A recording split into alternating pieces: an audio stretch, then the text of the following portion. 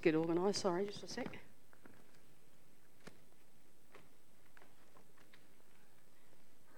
Now, last time I didn't have little sticky notes hanging off the side because as I went through this morning, I thought, I better add that. And Rob said to me this morning, what would happen if I shuffled your pages and things fell off? And I said to him, I'd give you the message and ask you to deliver it. So he didn't dare touch my notes. So that's a start. Okay, it is a privilege to be able to share with you again today. It was in December when you guys were on holidays. That's the last time. And this year now we're already in March. So it's the year's ticking on. Just before we do start today, and it's great to see Faith here today. Did we notice that Pastor Faith Battistella is in the house today? So welcome to Faith. She had no idea I was speaking, so it's just a fluke she's here, but it's lovely to see you, Faith. Welcome to anyone who's visiting as well. We've got people from other churches, and of course we've got other people who are away on holidays from our own family today, so welcome to God's house. The message that I want to share with you today has been on my heart probably since about Christmas time, and so it's kind of been brewing in the background for a while, and then when Andrew said to me last Monday, do you reckon you could speak this Sunday? I said, sure, I can pull that together. So I just want to pray first that God would allow me to pull that message together today. So let's pray, please. Father God, we trust you with everything. Lord God, we trust you with our lives.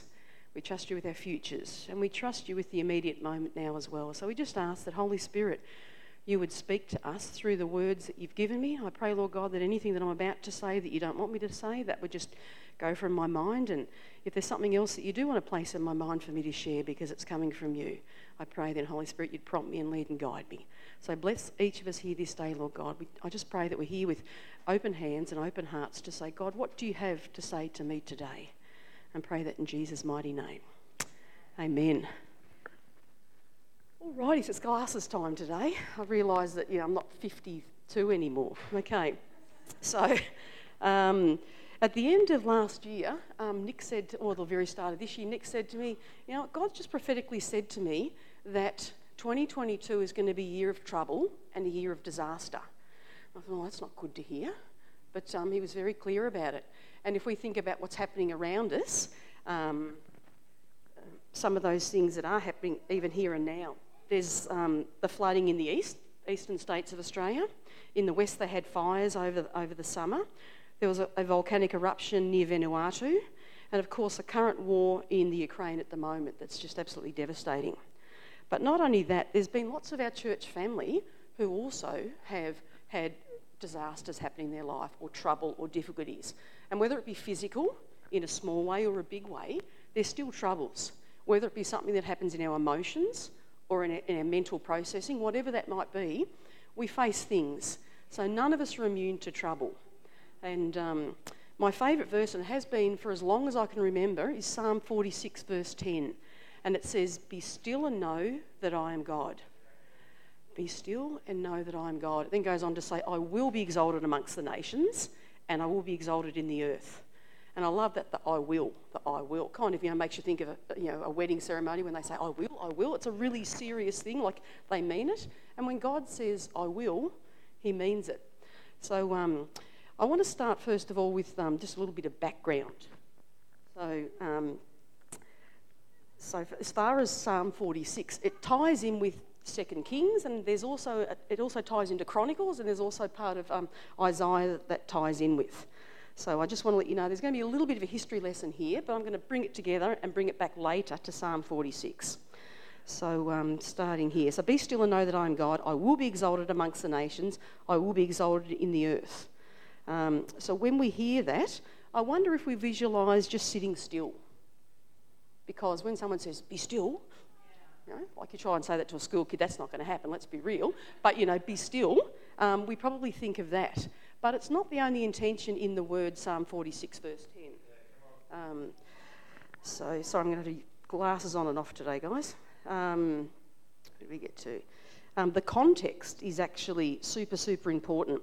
And anytime we read God's word, it's not just one verse in isolation. We actually need to see the verse in the context of how it was set. So in Scripture, I'd like to unpack Psalm 46, verse 1 through to 11 today, to see the entire story and not just that one verse. Unlike many psalms that often begin with the trouble and the outcall and the outpouring to God, Psalm 46 verse 1 is quite different because it starts with, God is our refuge and strength, an ever-present help in trouble. And I love that, because what's happened for starters is God is being acknowledged for who he is before we then talk about the trouble. So if we have the perspective of who God is in our life and what he can do, then when the trouble and the other things come, it doesn't matter. And even like that new song today, Jireh is enough. So Jehovah Jireh, who is my provider, Jireh is enough. God is always enough for us. And so when we have that perspective, then as we read through the rest of the verses, we can already have that stance or that mindset that God is our refuge and our strength. So it then goes on. Page 2 that Rob didn't mess with. Here we go. So Psalm 46 verse 2 then goes on to say, therefore we will not fear though the earth give way and the mountains fall into the heart of the sea. And I remember listening to Joyce Meyer one time. She said, any time it says therefore, you've got to go back and see what was before it to know what therefore means. So because God is our refuge and our strength, that's where we stand. Therefore we will not fear, okay, though the mountains fall into the heart of the sea, though its waters roar and foam, and the mountains quake with their surging. So that's then verse 2 and verse 3. Now they're pretty big things that are happening, and they're big kind of like natural disaster pictures. But it doesn't just have to be natural disasters pictured in that. When we talk about mountains, we're talking about big things, big obstacles in our life that just seem to be huge and come against us. And they might seem insurmountable at the time, but those sort of mountains God can deal with.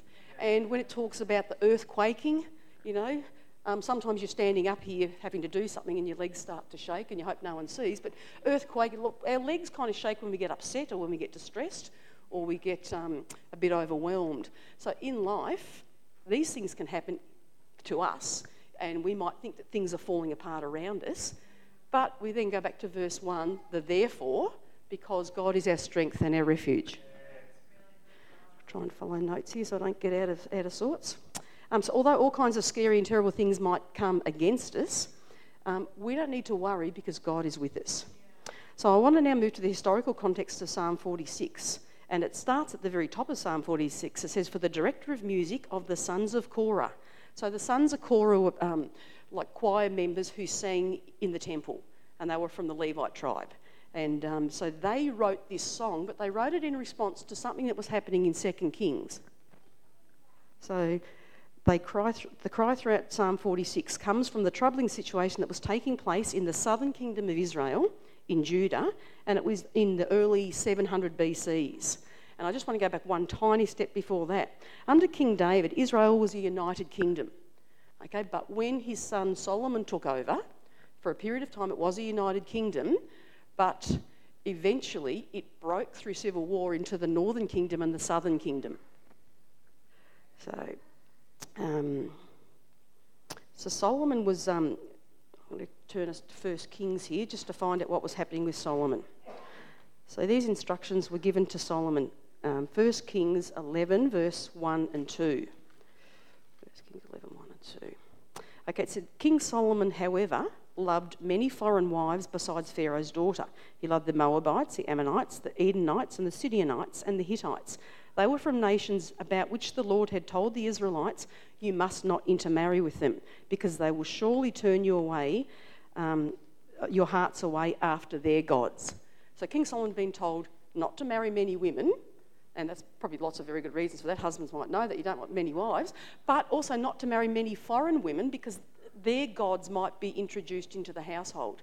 But he didn't listen. So in his later years, his heart was turned to allow these foreign gods to be shared and worshipped in Israel alongside Yahweh. That was part of that historical bit. This then eventually led to the division of Israel through a civil war. So the northern kingdom and the southern kingdom were established, and that was in 930 BC. So that was immediately after the death of King Solomon in 931 BC. So now with that timing, so King Solomon's just passed away, civil wars happened, the northern kingdom's been established with 10 tribes and the lower kingdom with the southern kingdom with 2 tribes. And King Hezekiah was the king in Judah in the southern kingdom, and he was in Jerusalem. So in 701 BC, in Assyria at this same time, King Sennacherib in Nineveh, in the capital, was head of the Assyrian army. And the Assyrian army were the bad boys. Like if you think about the thugs, the ones who would take you out kind of thing, that was what the Assyrian army was. And listening to commentary about it, if you think of like Gladiator or you think of Braveheart, that sort of things, when things were really violent, that was kind of the picture historically of the Assyrians at the time. They were a really big force, and wherever they went, they just devastated nations. So, to keep the peace, the King Sennacherib and other kings before him demanded that other countries would pay a tribute to Assyria so that they then wouldn't come to your country and overtake you and take you into captivity. And so for a while after King Hezekiah's dad Ahaz passed away, the routine was that yes, they would pay tribute to Assyria. But after a few years, King Hezekiah said, why are we doing this? This is wrong, because King Hezekiah was a godly man. He had a heart after God. And so he stopped paying this tribute to the king of Assyria. Now, a few years passed by, and then all of a sudden, this point came to be that he had to account for that. Like, it wasn't like the bully was going to stop saying, give us your pocket money. So King Sennacherib, with his Assyrian army, worked his way through the northern kingdom, overtook the whole 10 tribes in the northern kingdom, and was on his way down to Jerusalem. And that's kind of the setting of where we are in Psalm 46. So there's this nasty invading army about to come and possibly overtake Jerusalem and overthrow King Hezekiah and take the children of Jerusalem, King of Israel, out of the country. So we come to 2 Kings chapter 18, and I want to read from, verse 5 and 7. So Hezekiah trusted in the Lord and the God of Israel. There was no one like him among all the kings of Judah, either before him or after him. He held fast to the Lord, and he did not stop following him. He kept the commands of the Lord that had been given to Moses. So King Hezekiah was a godly man, and he trusted in God. Now we go forward to verse 32 and verse 33 in chapter 18. I want to read those to you. And so this is directly when the Assyrian chief of the army has sent a letter to King Hezekiah to say, you need to surrender. We've surrounded Jerusalem. We're here. We want to take over your country. We want to take hold of your people and take them into captivity. And so this letter's just been delivered to King Hezekiah. This is King Hezekiah's response. This was the letter that was coming to King Hezekiah. Do not listen to Hezekiah, for he is misleading you when he says the Lord will deliver us. Has the God of any nation ever delivered his land from the hand of the king of Assyria? So this was the message saying basically, we've wiped out everyone else on the way. You know, why would your God be able to save you that hasn't saved the other people? And so King Hezekiah receives this letter. So do not listen. We jump to 2 Kings chapter 18, verse 36, which says, but the people remained silent and said nothing in reply because the king had commanded, do not answer. So here's this thing to say surrender, and yet King Hezekiah was standing firm in God, and he said, don't answer. So sometimes when the enemy is coming against us, what God wants us to do is quieten the enemy and shut them out and don't listen. We often have enemies that come into our lives in all sorts of different ways, and we need not to give it any head space, let alone any heart space. So we're not to listen. So the people remain silent. So this teaches us that we can do the same. So the Assyrian army was camped just outside the city of Jerusalem, and they demanded King Hezekiah to surrender and be prepared to be taken away into captivity. But remember that King Hezekiah was a godly man and he trusted God fully. So when he received this letter telling him to surrender, he responded in a godly way, not as a vulnerable or a scared man. And we read that in 2 Kings 19, verse 14 to 19, and I just want to share those couple of verses. Hezekiah received the letter from the messengers and read it. And then he went up to the temple of the Lord and he spread it out before the Lord. And Hezekiah prayed to the Lord, Lord, the God of Israel, enthroned between the cherubim, you alone are God over all the kingdoms of the earth. You have made heaven and earth. Give ear, Lord, and hear. Open your eyes, Lord, and see. Listen to the words Sennacherib has sent to ridicule the living God. So it's important to note here, when he got this bad news to say surrender, he didn't crumble and fall apart and give in. He actually Went to church. He went to the temple. And when he was in the temple in church, he prayed to God. And we do that here too. And then he finishes up and it goes further along and then he actually praised the Lord. So those three things were his response when something was going tough in his life. Not blame God, but run to God. He went to church, he prayed, and he praised. And we can all take that point in our life, I'm sure. So with confidence in God, Hezekiah did not surrender, and that was the scene. So now that's a historical background of when we get to Psalm 46. Now I'd like to open up Psalm 46, and I think Vicky's going to put that up on the screen for us. We'll go through verse by verse, but very quickly. So verse 1, as I said before, God is our refuge and strength, an ever-present help in trouble. So therefore we will not fear, though the earth give way and the mountains fall into the heart of the sea, though its waters roar and foam and the mountains quake with their surging. So basically now we can see the context. This stuff is coming against us. The armies are coming against us, but we already know that God is our refuge and our strength.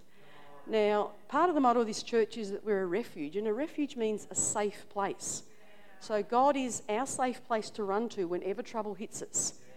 So the safe place is like an external thing. And then when it says God is our strength, that's an internal thing, that we can draw on the strength of the Lord as we face anything. So around us, externally, he looks after us and keeps us safe, and internally he also keeps us safe. And I love in the second part of verse 1 where it says God is an ever-present help in trouble. So that word omnipresent, God is always present with us, is just being reminded here. It's another facet of who God is.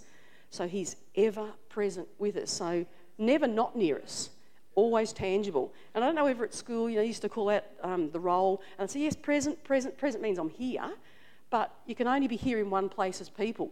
But because God is omnipresent, he is always ever present with each of us. So it means he can always be our strength and our refuge. So as I just read through verse 2 and 3 there before, it then spoke about all the disasters and things that can happen. But God can still be our peace there. At the very end of verse 3, in the King James Version, it then says, Selah. And Selah means to pause. So it's talking about all these terrible things that have happened. Then it says, but hang on, just pause. And it means take in who God really is, even though this situation is happening around us. And I wonder how many times we forget the Selah part in our lives and we rush off kind of in panic or trying to figure things out for ourselves instead of just going, Selah, pause, that being still and knowing that he is God. So then we get to verse 4, and it says, there is a river whose streams make glad the city of God, the holy place where the Most High dwells. Now, I wonder if anyone knows where the city of God is. What's the name of the city that's the city of God? Yes, and amen to that. But historically in Israel, it was Zion, so Jerusalem. So Jerusalem's the city of God. And Nick and I had the privilege of going to Israel and to be in Jerusalem back in the late 80s, and there is no river that flows through Jerusalem. There are little streams, little brooks on the outside, but there is no stream or river that flows right through the middle of the city. And though verse 4 says, there is a river whose streams make glad the city of God, although there's no river there, the river represents calm. You know the old hymn, peace like a river attendeth my soul? So just that notion of just the calm, that God's got you no matter what is happening. Then we move on to verse 5. God is within her, she will not fall. God will help her at the break of day. So we're still talking about Jerusalem not falling. Nations are in uproar. Kingdoms fall. He lifts his voice. The earth melts. Now those other nations in the northern kingdom, all 10 of them, they've been wiped out. And God is still with the people here in Jerusalem. King Hezekiah is a godly man and he's following Yahweh. And so when these people come against him, though other nations have fallen, it says this one won't. And it's because they stood and they trusted in God.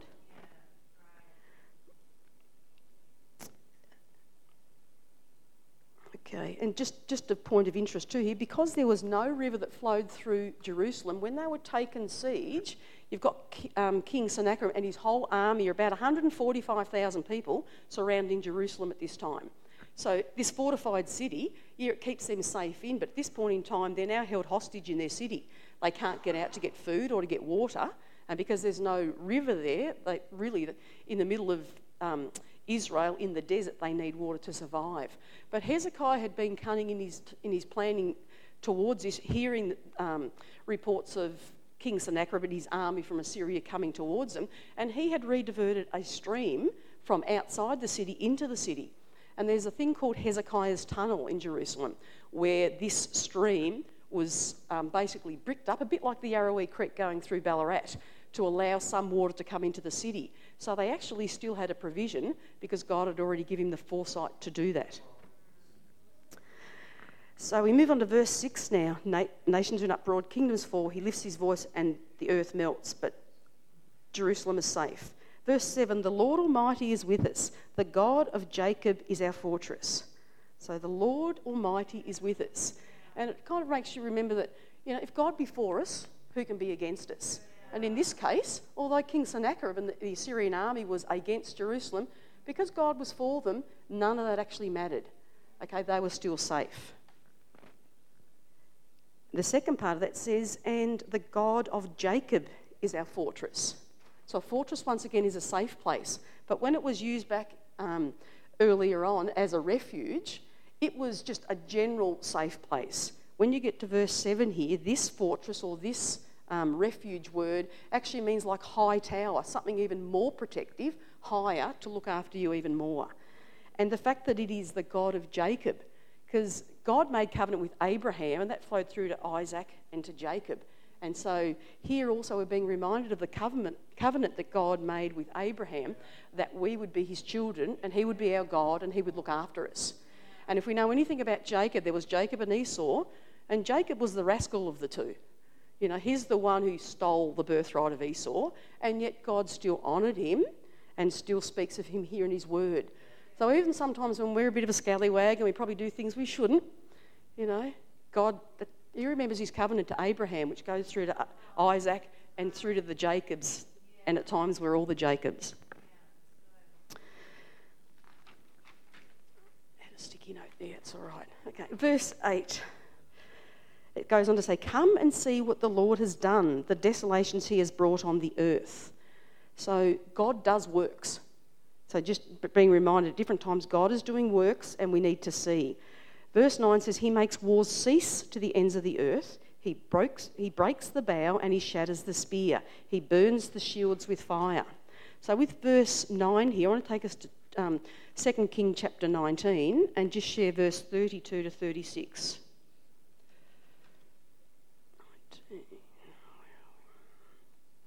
Sorry, here, 2 King 19,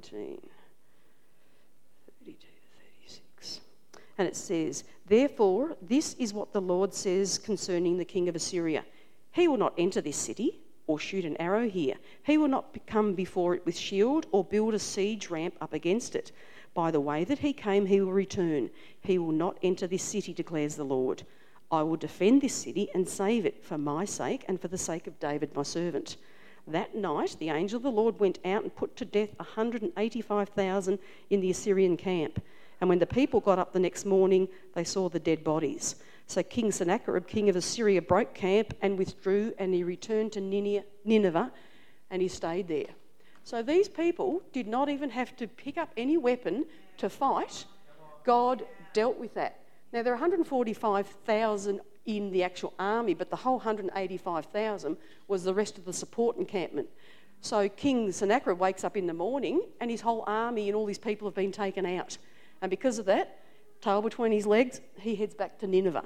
And eventually he's actually taken out by his own family in Nineveh when he gets back.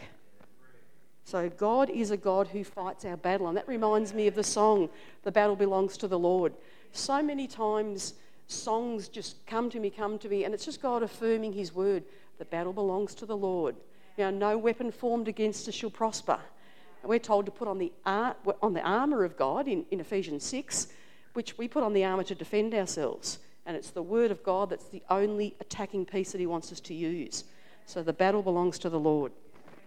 And in this case, that was evident there. The people woke up and saw that all were taken out. So they'd been looked after. So then we come to verse 10, which is my favourite verse. It's probably the one most of you would know in Psalm 46. We get to verse 10, which says, "Be still and know that I am God." Now, the word still here is the Hebrew word rapha, and it actually means surrender or to hand over. So in this situation, it's saying, be still and know that I am God. So surrender, hand over to me because I'm God. And I reckon that's absolutely fantastic, that we don't have to do the fighting, God does it for us. So God calls us to turn to him, to seek him in prayer, to worship him, to love him. He doesn't call us to the battle. So that word, you have to hand it over. It means to recognise that we don't have to face adversity in our own strength, but with God's help and with his strength. And the second part of that verse that goes on, that says, "And know that I am God." The Hebrew word there is yada, and that word yada means see what I do. You've seen it before, you'll see it again. So when he says, and know that I am God, he goes, look back at what I've done for you before, because I will do it again. And I love that song. There's always a song attached to things I'm thinking. That I've seen him do it before and he's going to do it again. I can't exactly think of the words, the song that we often sing here. And it also reminded me of the song from Elevate, where it says, "I've seen you move, you've moved the mountains, and I believe I'll see you do it again." So whatever the mountains are in our life here and today, whatever the trouble is, might be a physical ailment, okay? It might be an emotional issue that you're working through. It might be a relationship problem, might be some mental health, just troubles and pressures that are coming along. We can know that whatever that mountain is in our life, God says that whatever he's done before he's removed the mountains, he can move the mountain again. And we need to trust that that is true in our life. Turn to God, trust him, and let him deal with that. Because we're not called to worry, we're called to worship. And when we worship, that's our battle cry. And we do that so beautifully here, I believe, at Mount Clear, because worship is such a big part of who we are and what we do. And we don't do that just to tick off with, sung 4 songs over 35 minutes or whatever. It actually brings us into a place where we can trust God, where we can praise him, where we can worship him, and where we can Selah. Actually pause in our worship and let God deal with things. We don't need to carry the load. So often we give something to God, but we take it back or take part of it back. And God says, and I love with Jenny, she said, we're complete in Christ. When we give it to him, he wants us to give him things completely, not partially, because he wants to do a complete work in our life. Nearly there. I'm the last half of the last page. I've just got to find where I'm up to. Okay, and so 2 King 19, verse 15. So 2 King, verse 19, verse 15. And it said, "And Hezekiah prayed to the Lord God of Israel." And so that should be our go-to place any time we're in trouble, to go and pray to God. He knows it already, and he knows, it's a bit like holding a ball. We only see something this side, we don't see it the other side of the ball. He already sees what's on the other side, so he already knows what's there. So we just need to pray to him, commit to him, and continue in worship to honour God and allow him to deal with whatever the mountains are in our life. Now, that doesn't mean it's always easy, but that's the pattern that we need to follow. So I just want to finish here then with verse 11 of Psalm 46, because it's the very last verse in the passage. And it says, "The Lord Almighty is with us. The God of Jacob is our fortress." So he's reminding us what he's already told us earlier in the passage. It's a bit like when you do a summary or a conclusion. You come back to the main point. The Lord Almighty is with us. So he's the God of all might. He's with us. The God of Jacob, so the God of our covenant, is our fortress. So he's our safe place. He's our refuge. He's where we can go to no matter what is happening. And then at the very end of that verse, the final thing it finishes with is Selah. So pause, take it all in, and just trust that that is the God that we serve. That's the God that we worship. That's the God we come here to praise. And know that whatever the mountains are in your life, whatever the hassles are that you face, which are real, we don't belittle the fact that hassles are real in our life. I mean, Andrew can't deny that he had tummy problems. I'm sure others in the family would have attested to that, and he's obviously shared, beautiful pictures to us here today. But, whatever comes against us, God's got it. And just in finishing the song that we sang earlier today, You Reign Above It All, sing hallelujah to the everlasting one. I'd like to leave that as the last bit of the word, because God always ties everything in together just like he does in his word, okay, and even in our service. And that was one of the prayers earlier, that everything would just be united and just give glory to God. So just want to finish with this. Jenny loves to do the affirming statement. So Jenny, you reign above it all. Sing hallelujah to the everlasting one. So in your own hearts and minds, I just ask that you yourselves, I'm not going to ask you to say it out loud, but you would say, you reign above it all, and we trust you, God. So just want to say thank you for listening, and I pray that God would touch your heart. And if there are mountains happening in your life, please come to church, pray to God and worship him. He's always got the answers. Thank you.